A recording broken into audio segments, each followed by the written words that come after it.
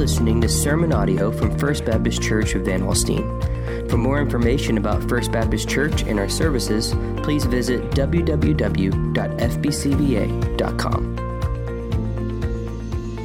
Last time I was at church, I preached, which is really odd for me to attend twice and preach twice. But so in between, my wife and I went to a coach's marriage retreat and had a great time worshiping and connecting with some believers and being encouraged. I got asked a lot of times, or every day, or every conversation. So, what do you coach? I'm like, she's the coach. But it's a ministry that pours into coaches, knowing that the time commitments, especially in the fall with football and other sports, that the havoc it can wreak on a marriage. So this ministry ministers to coaches to strengthen their marriages and their walk with Christ so that they can be the impact that many a coach has been in our lives, like the ones who Coach Dale, who impacted my life.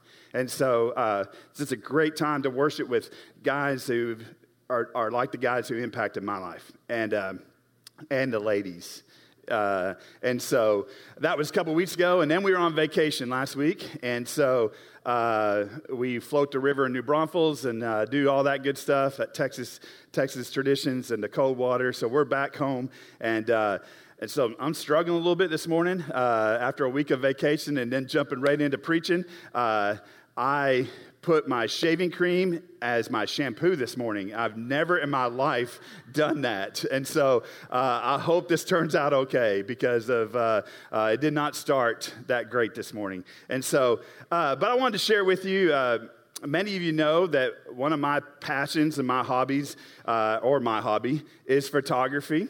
And so this will get to the sermon in just a second. It really will. So a couple of years, I mentioned a couple weeks ago, I had a chance in 2020 for an unexpected trip to go to London to be with my mom during a time of grief in her life. But also I spent almost a month there, over 3 weeks, and to be there. And in that, there were some times where I found opportunities to get away and to experience a little bit of London. Never been there. And so I like photography, and I can get up early in the morning if I got my camera to go get a sunrise or something like that. So I hit the first train down to London, and I found myself up at about 4:30 in the morning, hitting the first train, stations, couple train stations, and finding myself in front of St. Paul's Cathedral early in the morning before a lot of people were up, except for those driving the buses. And so I took a couple pictures I wanted to share with you here this morning. So those are some of my London captures. I just love some of my favorite work. Just that morning. So that's the way it started out, and I had no plans for that day. Okay, other than these first two stops to do there, and I can spend hours taking pictures, and I did, the different scenes, and then I found myself, the next stop I wanted to go to was a place called St. Dunstan's in the east, and it was a medieval church that was bombed during the Nazi bombing of London. And so, whereas a lot of things were rebuilt after that, this church was left in its state of disrepair, and it's a park to remember the damage that was done during the bombings in London. And so what you find is the open door and park benches to reflect. I was there in January. In the summer, there's just vines everywhere. That's where you get the green tint. Just one of the most beautiful and tragic places I've ever been. So that was my next stop. I had no plan after that. It was Saturday morning. One of the things I wasn't going to do because I hadn't, but I was nearby, and I thought, well, I'll walk over to the Tower of London and take some pictures. I really like that bridge that's over there. And so I'm over there, and it's about opening time for the Tower of London, and I had no plan to go there, none whatsoever. It's touristy, I thought. Just too crowded on a Saturday. There's no way I'm going to do that on a Saturday. But I looked, there wasn't very many people, and I thought, okay, I'm going to actually spend the $40 to get in, which was also a painful thing for me. And so because this is the only place you can see the crown jewels. And if you're a fan of The Crown on Netflix, which I am, I was like, I have to go see it. So that was my whole intention, okay? I was blown away with how my faith was challenged and spoken to that day. Because pretty quickly while I was in there, I went on a tour with the Beefeaters, and they described a situation where we stood in a place that a lady was beheaded. And I'm going to tell you about her in just a second. And we stood in her place, and they told us their story about her faith and why she was there and why she lost her life. And then later, that's the Tower of London, but really it's inside a big walled kind of castle type of thing. And so as you go through the walls of the castle, there's different rooms and all different things. And in you go from like these torture chambers where they show you how they would torture people to get them to recant and change their minds about things. And then you go into this area that was where some of the prisoners were kept. And on the walls were what we do, where we scratch and we leave our imprint that we were there. And so what you find is these walls have been preserved, and the next picture shows the etchings of some things like the cross, right? And then there's some Latin words and names, and the one that I have a picture of there is written in 1553, okay? And so it's just a little bit before the era that I'm going to talk about in just a second. But to stand there and to see the cross, to see the etchings of prisoners that lost their life, and the benefit is I stand here today to proclaim the word of God because of their life. And I almost missed it because it was a touristy to me. But in that situation, we know about Martin Luther and posting on the doors of Wittenberg in 1517 that started what we call the Protestant Reformation. Probably should be called the Protestant Revolution. The wars that were started with the battles between church and state and the separation of those things that this really included. But you jump forward into England's Reformation, and one of the pinnacles of it is in 1547, and that's when a new king, Edward VI, comes to power. He's 15 years old, and he is a Protestant.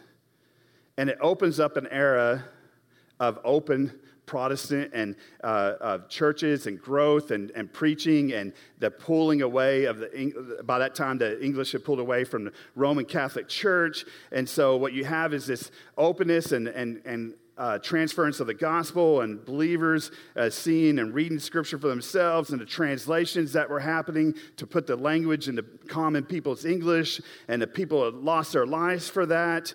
And then you have this king who at 15, he dies 6 years later. Or he dies at 15, actually. So in 1553. And so the same time that Harry Clark wrote his name there. And so who comes into power, because he's 15, he doesn't have any heirs, is a relative named Lady Jane Grey. And so she is the queen for 9 days until the half-sister of Edward, Mary, claims power in a coup, and she is taken to the Tower of London, and she's beheaded. 9 days. So now you might have heard of Mary, or you at least know her nickname. Bloody Mary. And because what she starts is a persecution of the Protestant believers in England. This 6-year period's over.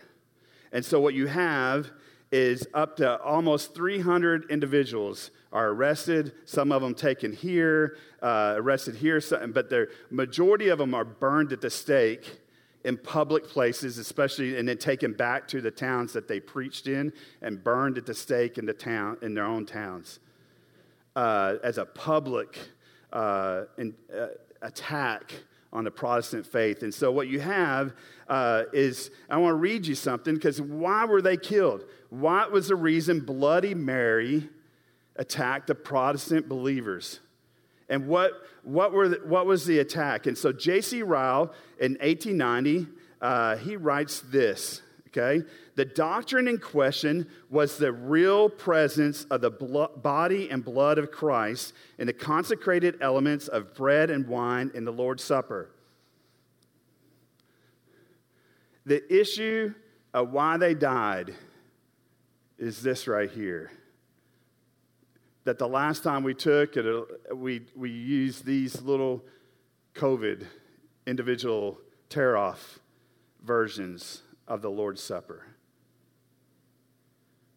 They died over the Lord's Supper. And today in 1 Corinthians, our section of Scripture speaks to, Paul is writing to the Corinth church about the Lord's Supper. And so today we're going to talk about the Lord's Supper, but yet not participate in it. That's something that's very odd for us Baptists and for us to do. But in this, there's so much to be taken from it and to be challenged in our faith daily. And so, read on. He says this, did they or did they not believe that the body and blood of Christ were really, that is, corporately, literally, locally, materially, present under the forms of bread and wine after the words of consecration were pronounced?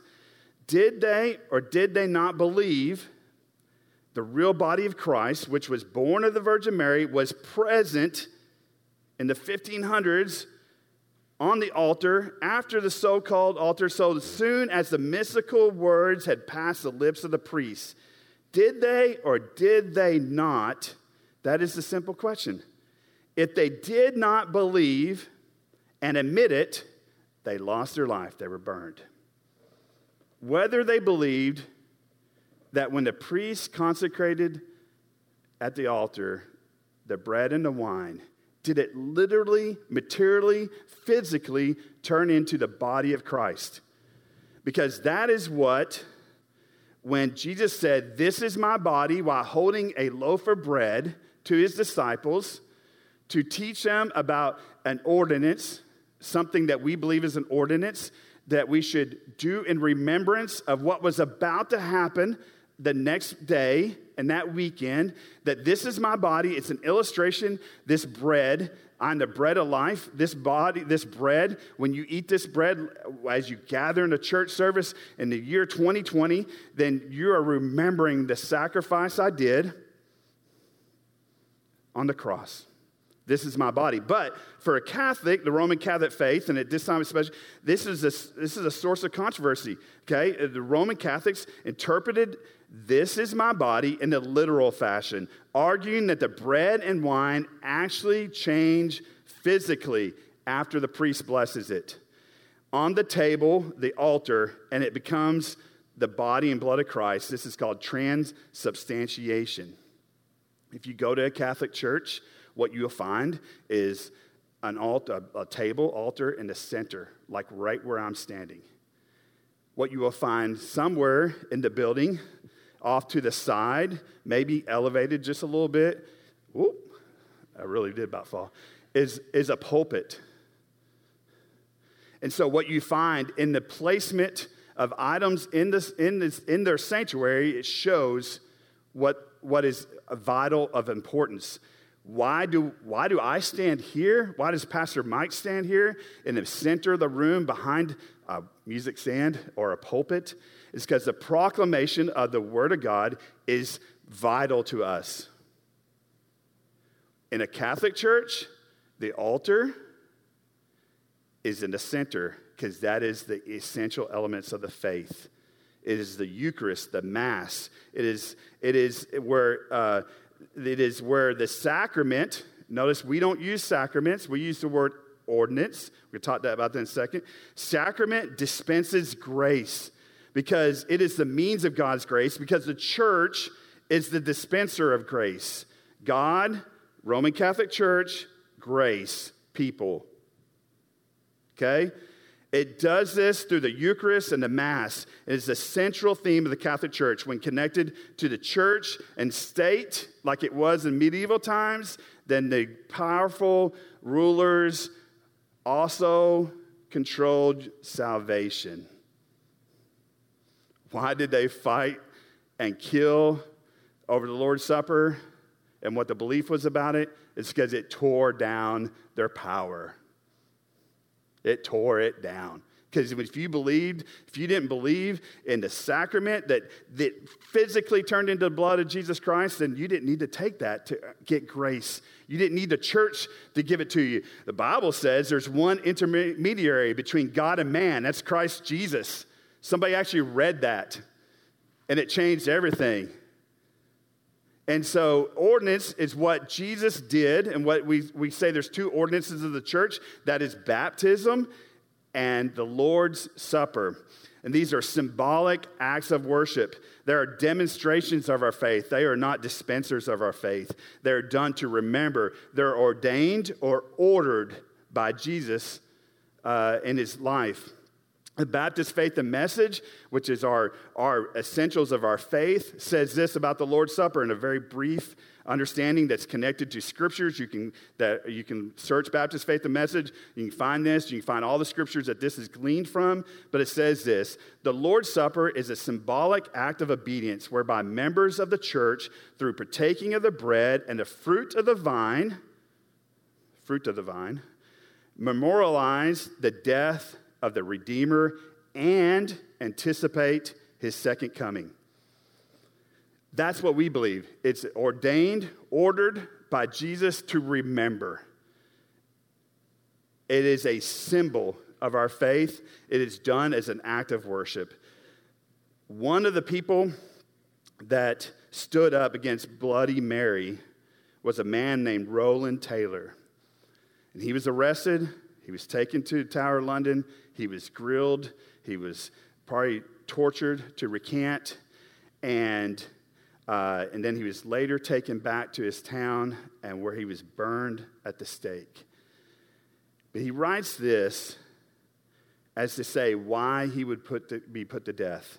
Why am I condemned as a heretic was that I denied transubstantiation, whereby the papists believe that Christ's natural body is made of bread, and that the Godhead by and by to be joined thereto, so that immediately after the words of consecration, there is no more bread and wine in the sacrament, but the substance only of the body and blood of Christ. And he says this: because I denied that, the aforesaid papal doctrine, yea, rather plain, wicked idolatry, blasphemy, and heresy, that's what that is, I am judged a heretic. And he lost his life for it.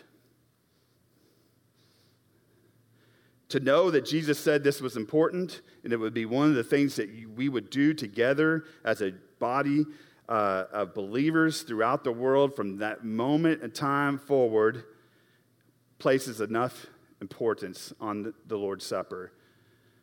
Knowing that there were men and women who died.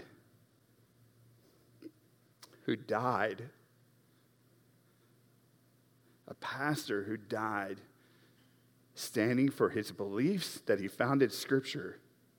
Oh, it changes how I look at that cup. Oh, it changes it.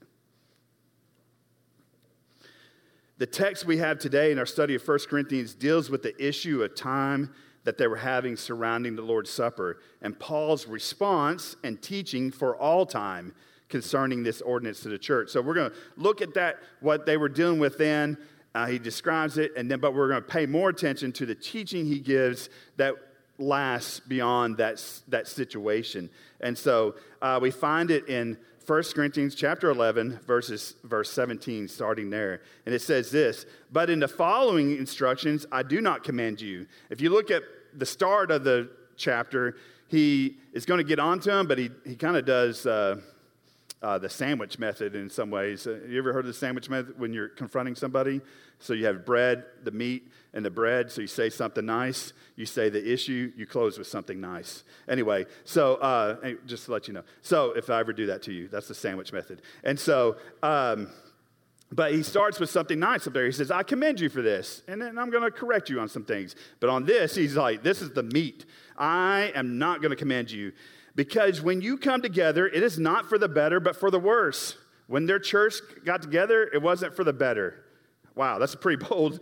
For in the first place, when you come together as a church, I hear that there are divisions among you. The whole point of 1 Corinthians is attacking disunity and building unity. So he's saying there's divisions among you, and I believe it in part. For there must, this is a good thing he says here, when there's divisions, for there must be factions among you in order that those who are genuine among you may be recognized. So he's saying one good thing is when you have people that are right and wrong, it shines a light on those who are right. Truth versus fiction, okay? But it's still a pretty disastrous thing in the church here when there's this much division, he says. When you come together, it is not for the Lord's Supper that you eat. For eating, each one of you goes ahead with its own meal. One goes hungry and one gets drunk. It's pretty extreme.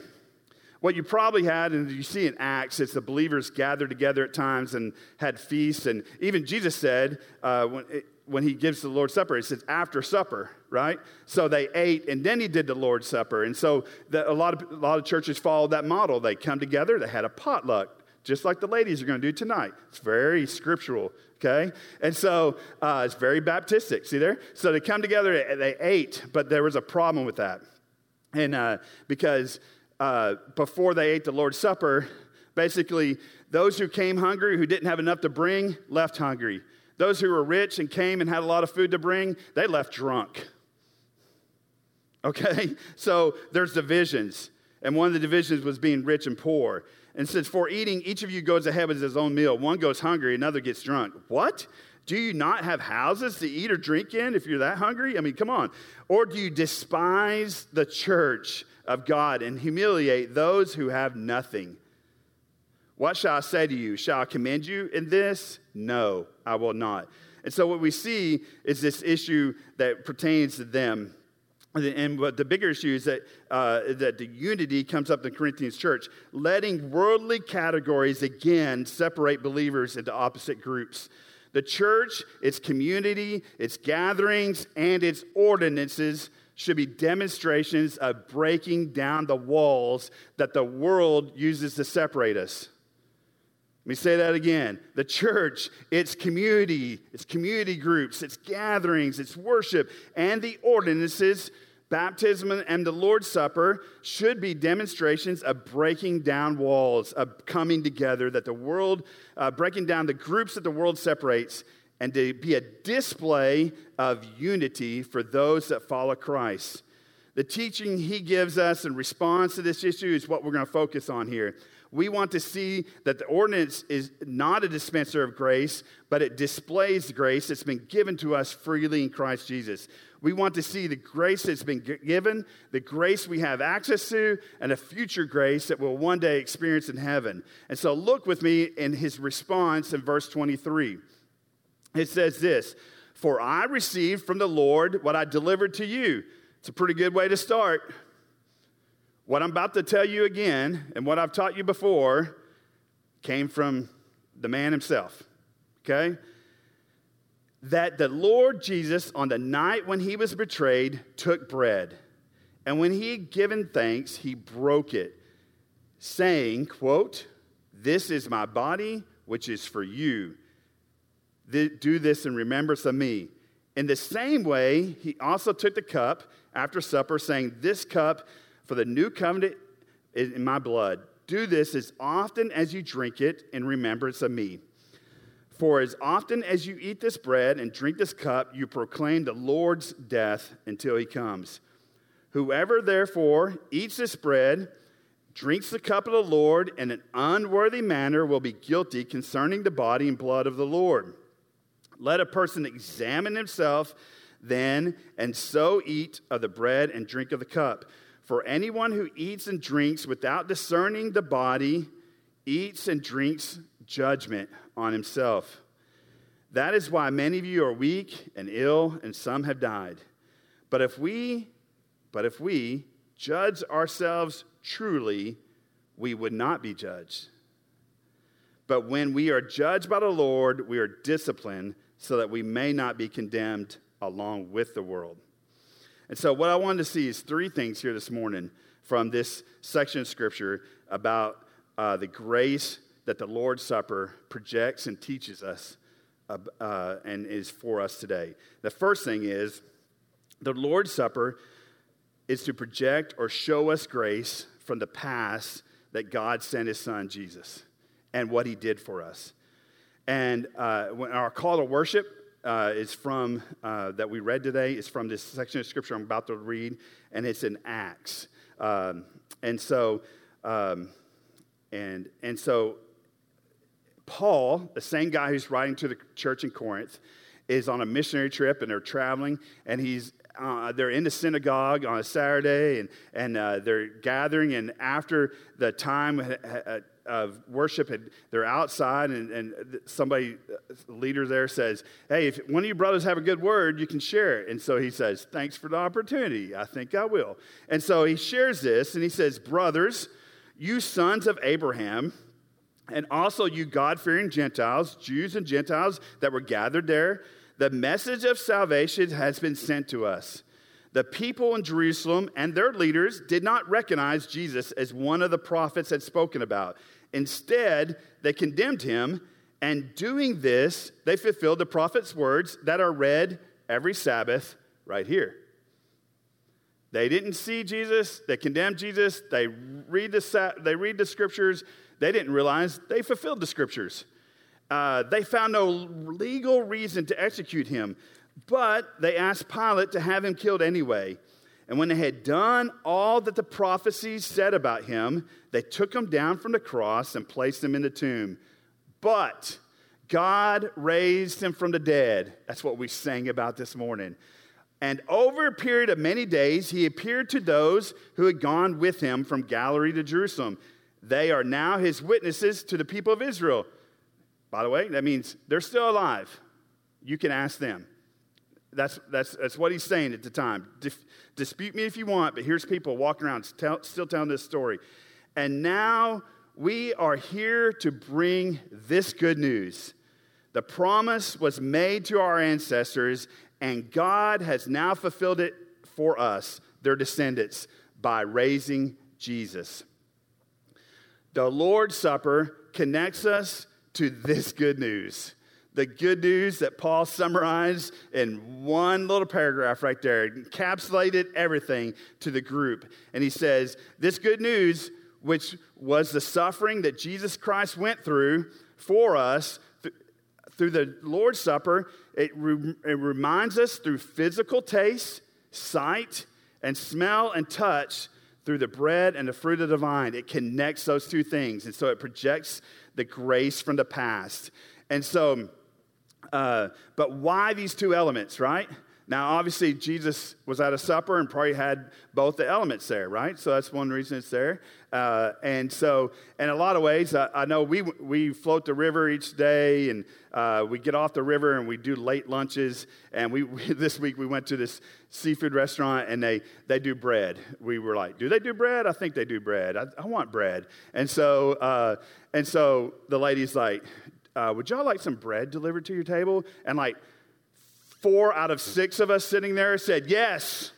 Yeah, and she's like, okay, I will. And then she came back with like this whole tray of bread. She goes, I think y'all wanted some bread. And we take that bread, and it's a really nice restaurant, and it's black tablecloths and everything. And we just rip that bread apart, at least I did. And so just tearing into it, it's kind of sliced. No need for knives. It's my loaf anyway. Just tear it apart. And so, and just grab it. And so that's always been the picture, right, of the Lord's Supper, of Jesus saying, this is my body, this is the bread, and this hard outside exterior, especially the bread, some bread we get today, and this bread, we have to break it and tear it. And that picture of the substance of that bread spreading apart and ripping apart is what I've pictured when we take the Lord's Supper. But Charles Spurgeon gives us a greater glimpse behind these two elements as to why they really portray what happened on the cross. And so, by the way, his church is in England, and I went there, and he's from the 1800s, and he's the prince of preachers, and it's just got this beautiful facade, a marble building is still there, still church there, and it's truly one of the most remarkable experiences of my life to worship there. Now, after you went past the marble facade, it was a 1960s kind of church building because it's burned down like 3 times since he preached there. And so you had this facade, and then you went into like this 60s retro kind of weird building. And but so gathered in there for a guy who's grown up in Oklahoma and Texas, it was the most diverse group of people worshiping Jesus Christ that I've ever gathered under. There were literally people from every corner of the globe. And you can almost pinpoint it out, being a geography kind of nut that I am, by the clothes they were wearing, right? And their ethnicities. And we were all gathered there worshiping Jesus from all around the globe, because London is one of the most diverse, if not the most diverse city in the world. And so what a beautiful picture it was, and it's why Chris and Tori Burge are going to reach out and to minister in London and reach the world, and why we support them. And they've shared from this stage about their ministry that they're going to do. It was so beautiful. And to see the same complexity that you see on the underground in the church worshiping that night was one of the best experiences of my life. But Charles Spurgeon, back to this message. Charles Spurgeon shares with us why the wheat, why the bread, why the grape, and why the wine, or for us Baptists, the grape juice. And he says this: bread from the beginning of life until consumption appears to be a mass of suffering. As a seed is thrown into a ground, right, and has to die, and then it bursts through, and the seedling comes out, and it bursts up, and he says, it rises and endures freezing cold and scorching heat. I didn't know that Spurgeon ever came to Texas during wheat season, but I guess he did, because that's what happens here, right? We have this wheat field that survives our epic. I didn't know if the wheat would grow this year after our week of epic. Remember that? Remember the snowstorm? So the wheat was in the ground at that time. And so it survived that. And then it usually survives scorching heat that we have right now. But it actually survived our recent floods and constant rain. And it was actually harvested, which I wondered at that point too. So it survives through all these complexities that as it grows and it ripens. And then it's cut down and it's gathered. And in biblical times and early times, how is it processed? And it's thrown on the floor. And how do you separate, get the wheat seed, the seedling out? It says it's beaten. It's thrown on the floor, and the grain is threshed by a severe beating. Then the grain is taken, and what's the next step? It's ground and pulverized between 2 stones until it comes out into this powder called flour. And then we take it, not we, but you, some ladies and others, and you take it to make bread. And in that process, you knead it, right? Which is really more torture. It's more pounding. It's more slapping. It's more throwing on the table. It's more work. And it's pounded and molded, shaped, and it's pressed. And then it's put into a fiery oven. And then when it's laid out on the table, like it was this week, it's broken and torn, ripped apart and consumed. And then it's consumed, and even when we grind it between our teeth, it dies and it's consumed. That process, look at all that process that wheat from the beginning to the end is destroyed over and over and over again. And yet, he says, this is my body. The fruit is much the same. The vines are cut, and they're thrown into a press, crushed below people's feet even, right? Until where the juice flows freely. All this is a picture of Christ's body and blood being beaten and squeezed and pressed and ground and pulverized to the point that these 2 elements, they project grace from the past. Aren't bread and wine the perfect emblems of intense suffering that Jesus would endure on the cross for us, for our sin? And then he sets it in front of us, and he says, take, eat. This is my body, which is for you. It's a projection of grace. It is the good news.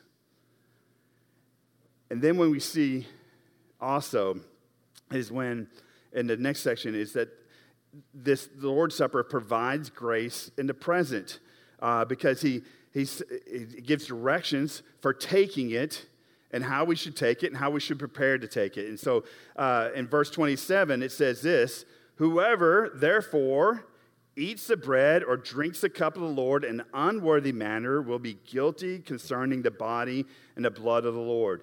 Let a person examine himself, then and so eat of the bread and drink of the cup. For anyone who eats and drinks without discerning the body of Christ eats and drinks judgment on himself.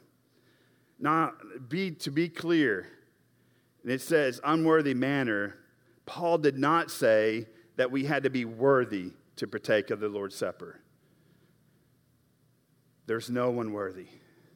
No, not one. And we all fall short of the glory of God.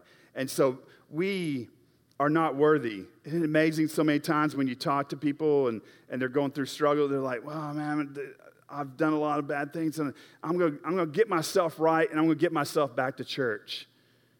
No. That's the wrong formula. You'll never get yourself right enough to get back in here. Get back in here and let God work and examine and build and grow and change you from the inside out once you're here. But this idea that we have to be better to be in here, that we have to be worthy to be in here, I hope we project that that's not the case. I know I do. Okay? All right, try. He said that we should partake in a worthy manner, not that we should be worthy to take it. And so how do you partake in a worthy manner? We do it by, he tells us, we do it by examination. And let me just tell you something.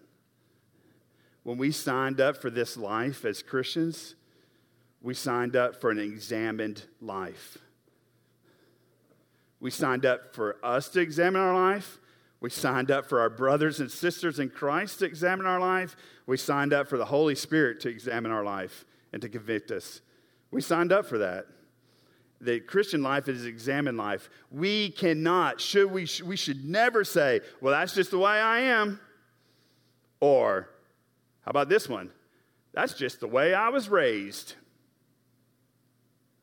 You should examine your life against the Scriptures, against the life of Jesus Christ, and be in a process of transformation to be more like Him. Not allowing anything or any process in your life as an excuse not to be examined your whole heart before Him. No excuses. Examine life is important to us as we walk this Christian life. Tim Keller writes about the Lord's Supper and this examination process. He says, obviously, the Lord's Supper is not for perfect people, but for repentant people. But that is just the point. The Lord's Supper forces us to keep our inner experience linked with our outer behavior. It demands that we ask, am I truly living a life of gratitude and obeying God as I would be if I really believed He saved me at an infinite cost for His only Son? Am I loving others sacrificially as I would be if I really believed I was saved by sacrificial love? To take the Lord's Supper in a worthy manner means we examine our hearts, we judge ourselves accordingly, and we confess our sins to the Lord before taking it. Things we should be doing daily, which is probably part of the remembrance process. What are some things we examine ourselves? You don't have to look far. You can look in chapters 10 and 11 of 1 Corinthians and find these questions. Do you have any idols in your life? I already shared one of mine, right? I can wake up at 4:30 a.m. to go take a picture of a sunrise, or in London.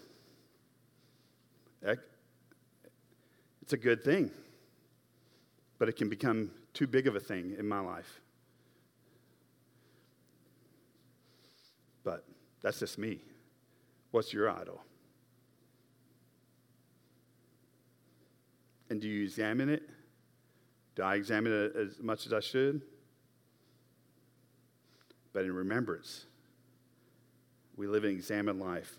Are you doing anything to cause division in the church? Chapters 10 and 11. 1 Corinthians, unity is a call. Are you being unifying member of this church? Are you bringing disunity to this church? I have to ask the same question myself. I absolutely have to do that, and I should, and I have. And I've found myself not in the place I want to be in that category myself. Are you trusting in Christ alone for your salvation, or are you trying to earn your way to God? That's an examination question. Is there anyone you need to forgive or ask forgiveness from? Those are things just found in these two chapters, 10 and 11 of Corinthians, that we examine our life. Through examination, we are provided with grace in the present. And then finally this morning, the Lord's Supper prepares us for the grace of the future. In verse 26, he closes this section with this little section here. It says, "For as often as you eat this bread and drink this cup, you proclaim the Lord's death until he comes." Now, this doesn't say, do this as often as you gather, and there's nothing wrong with that, okay?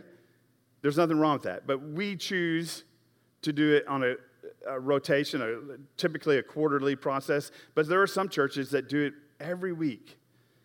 Now, it doesn't require us to do that, but it just says when you do it, you proclaim the Lord's death until he comes. The return of Jesus is the ultimate hope of every Christian. It's our only hope. It's the glorious anticipation that just as Jesus may have died, he didn't stay dead. And when we die, we don't stay dead either. One day, Jesus is coming back to fix everything that's broken. There's a lot broken.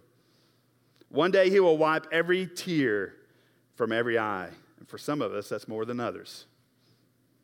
One day, every sad thing will come untrue. One day, justice will roll down like waters. One day, righteousness will flow like mighty streams. One day, your pain will cease to exist and will be replaced with joy.